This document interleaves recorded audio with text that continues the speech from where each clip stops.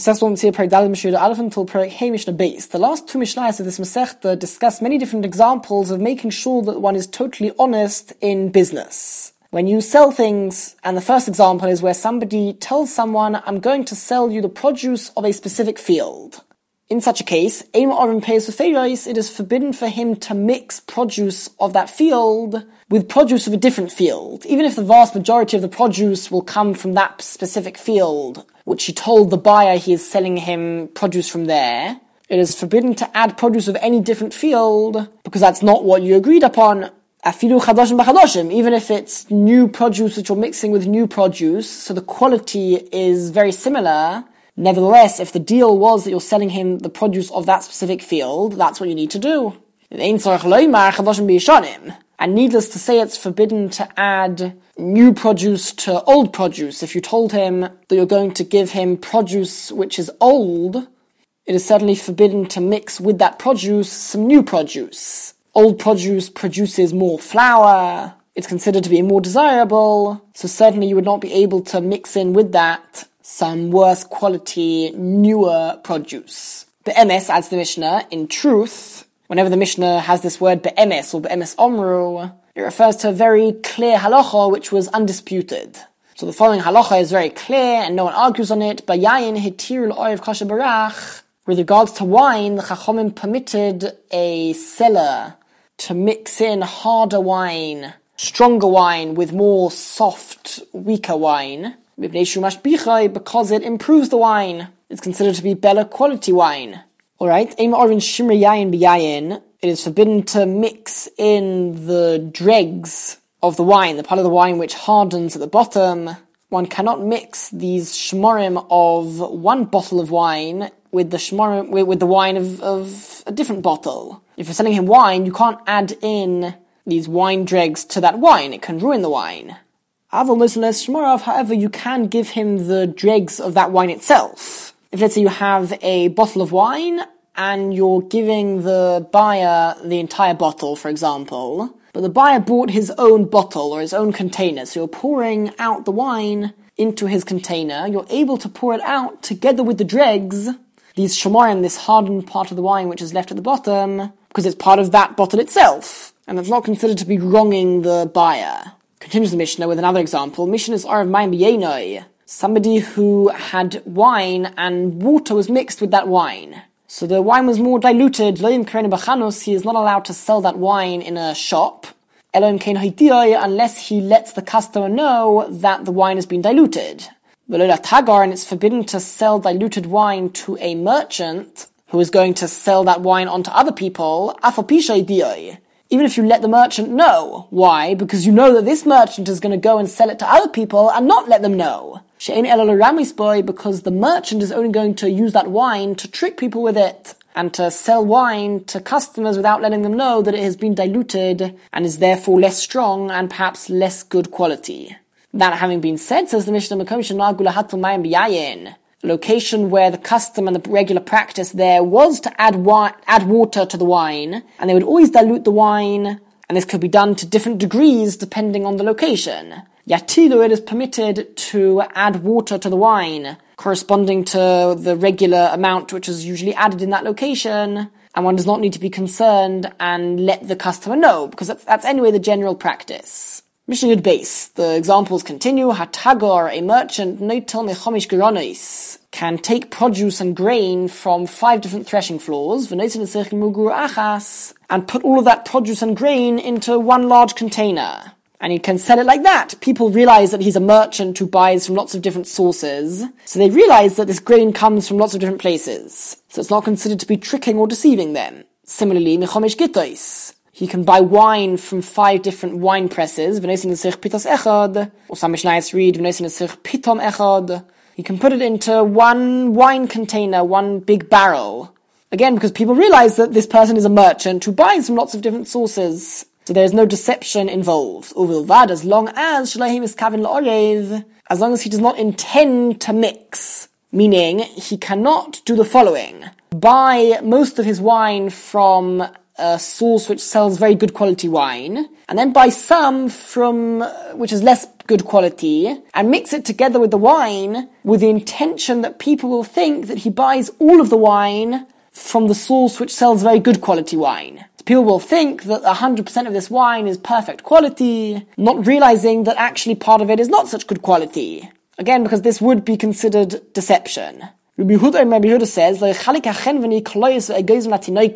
a shopkeeper cannot distribute roasted, cooked grain and nuts to young children because he will make them regularly come to him to buy his goods and he will cause other shopkeepers to lose out on business. Interesting what the treats were considered to be for young children back then. But this is an amazing idea how halachically it is forbidden to do such a thing, which will take away the business from other people, even though this is considered to be a business tactic.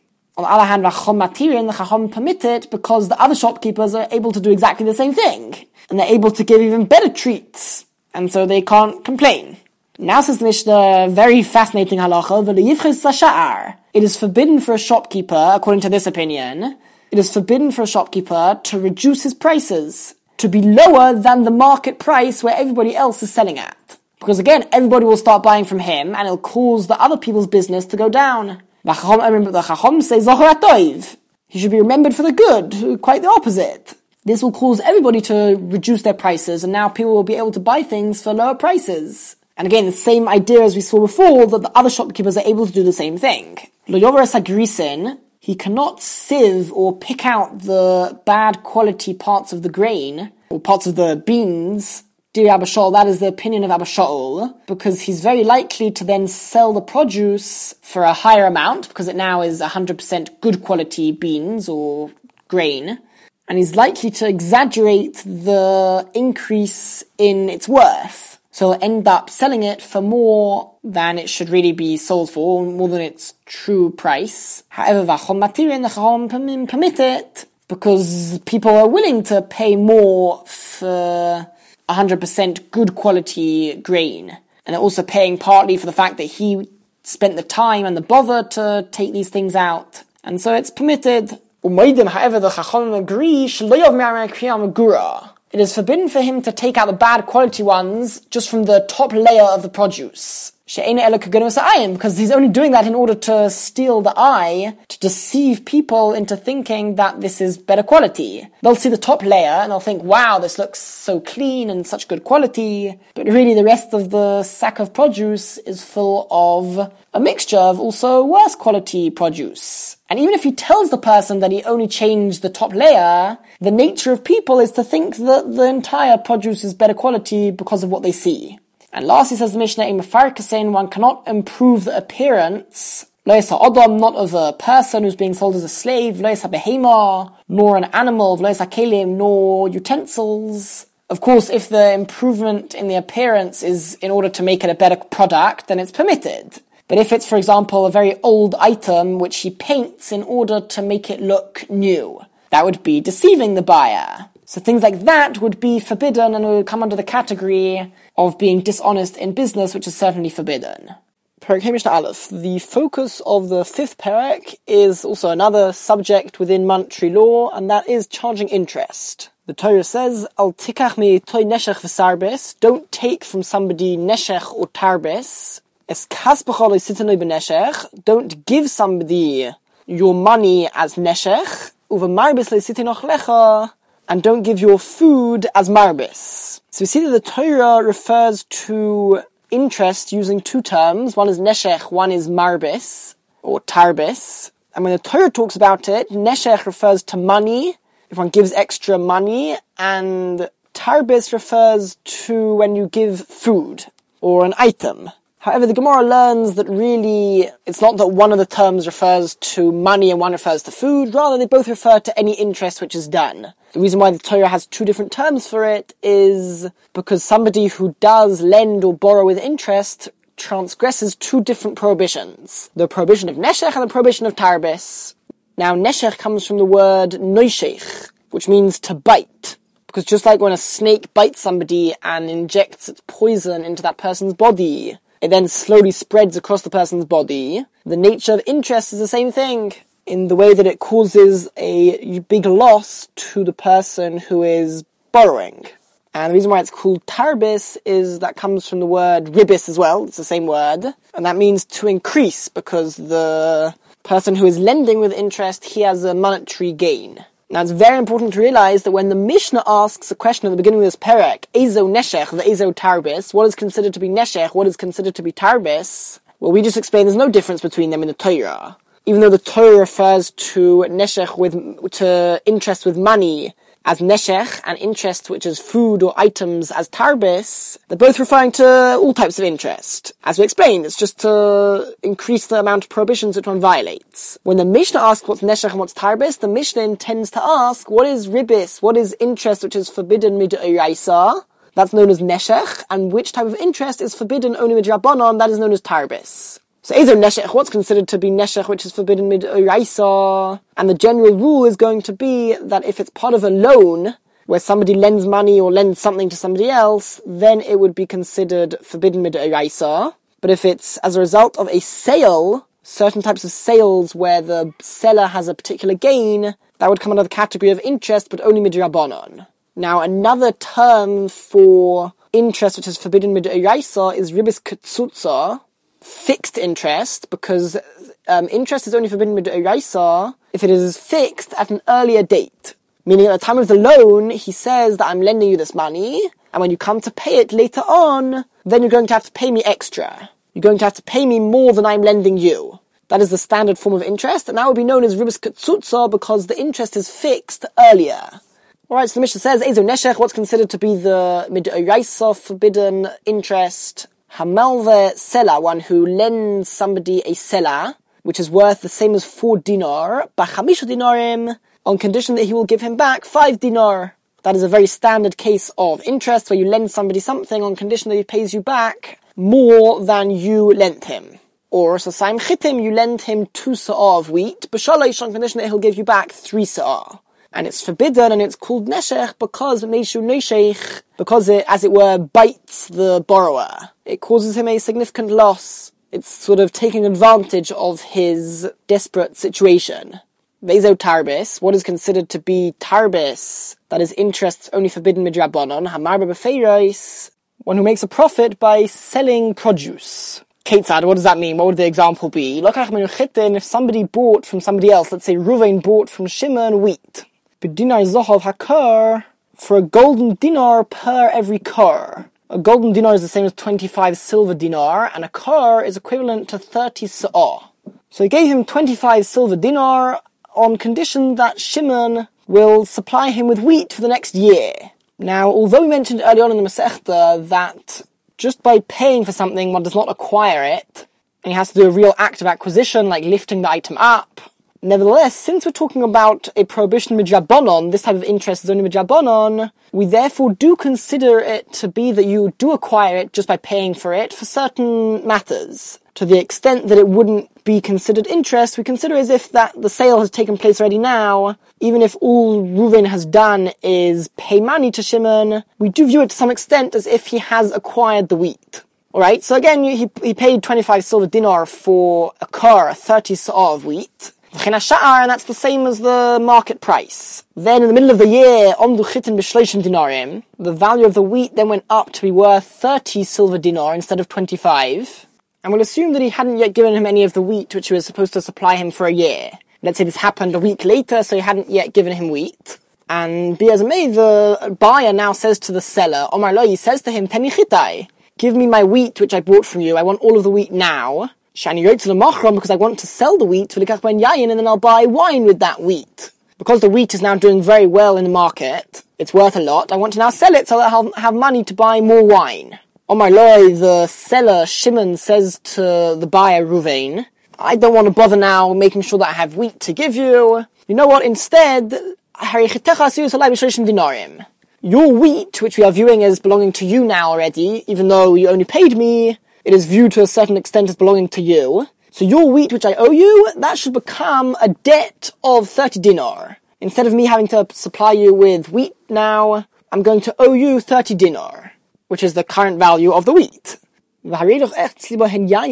and that debt should be with me as wine. Meaning I'm going to pay that debt with wine. And he says this in a situation where he hasn't got any wine right now. And we're concerned that the price of wine is going to go up. And Shimon is going to have to pay to get the wine more than 30 dinar. And he'll give him wine which is worth more than 30 dinar. And that is like interest. If he has wine, then we view it as if Ruvain becomes the owner of the wine already now. So it wouldn't be interest, but in a case where he doesn't have wine, and he's only going to give the wine later on, because the wine is sort of the way that he is paying the loan, he turned the 30 dinar of wheat into a debt, into a loan, as it were, of 30 dinar, and he's going to pay that loan with wine. So if the value of the wine goes up later on, that is considered to be like interest, so midrabanan it's forbidden, and would come under the category of tarbis. Mishnah base, there's a concept of avak ribis. Avak ribis literally means the dust of interest. Just like there's a concept of avak lashon hara, which is a sort of secondary form of lashon hara. The following are examples of secondary forms of interest. It says Mishnah, Hamal is chaver, somebody who lends money to his friend, lo yodor b'chatzeir chinam, cannot live in the borrower's courtyard for free. And he can't rent it from the borrower for less than the regular rental price. Because it comes under the category of interest midrabanan, because it appears like he is doing him extra favors and sort of adding on to what he is paying back for borrowing money from the lender. Continues Mishnah, one can increase rent, but you cannot increase the price of a sale. Ketzad, what does that mean? So the Mishnah explains with an example. If somebody, let's say Ruvain, rented his courtyard to Shimon, and he tells Shimon, if you pay me from now for the rental, then you can have it for 10 selah a year. However, if you pay me month by month at the end of each month, then you need to pay me a selah per month. So it would come out that over the year it would be 12 selah, not 10. Mutar, that is permitted. The reason is, the Gemara explains that sechirus eino mishtalemes elo basoif, which means that somebody who rents something from somebody else only starts to owe the person money at the end of the rental. So it's not as if when he comes into the house at the beginning of the month, he already technically owes the owner of the house money, and by paying at the end of the month, he's delaying the payment. If that were the case, then it would be considered to be interest. Because he is paying at a later date, he therefore pays more. And that is forbidden in Rabbanon. However, since there is an understanding that he only starts to owe the money at the end anyway, so that means that if the price is a selah for each month, that's the real price. If he's going to pay him at the beginning of the year, that's not the normal thing. He doesn't yet owe the money. So the understanding is that if he's going to pay him now, that's considered to be sort of beyond what he needs to do. So then if he's charging him less for doing him sort of a favor by giving him money before it's even owed to him. Whereas now we're going to see the opposite case. If Mochala is Sodehu, if Reuven sold his field to Shimon, and he tells Shimon, if you pay me now, then you can have it for 1,000 zuz. But if you wait until the threshing floor when you sell your produce and you'll get more money, if you pay me at a later date, then you have to pay me 1,200 dinar, which is the same as 1,200 zuz. Then also it's forbidden, because in that case, certainly when does he owe the money? Already from now. So the real price is 1,000 zuz. The higher price is therefore considered to be an increase. So that would already be considered interest, whereas in the case of rental, the real price is considered to be the later price, and therefore we look at it in the opposite perspective, that if he pays him now, he's paying him a lower price than the real price.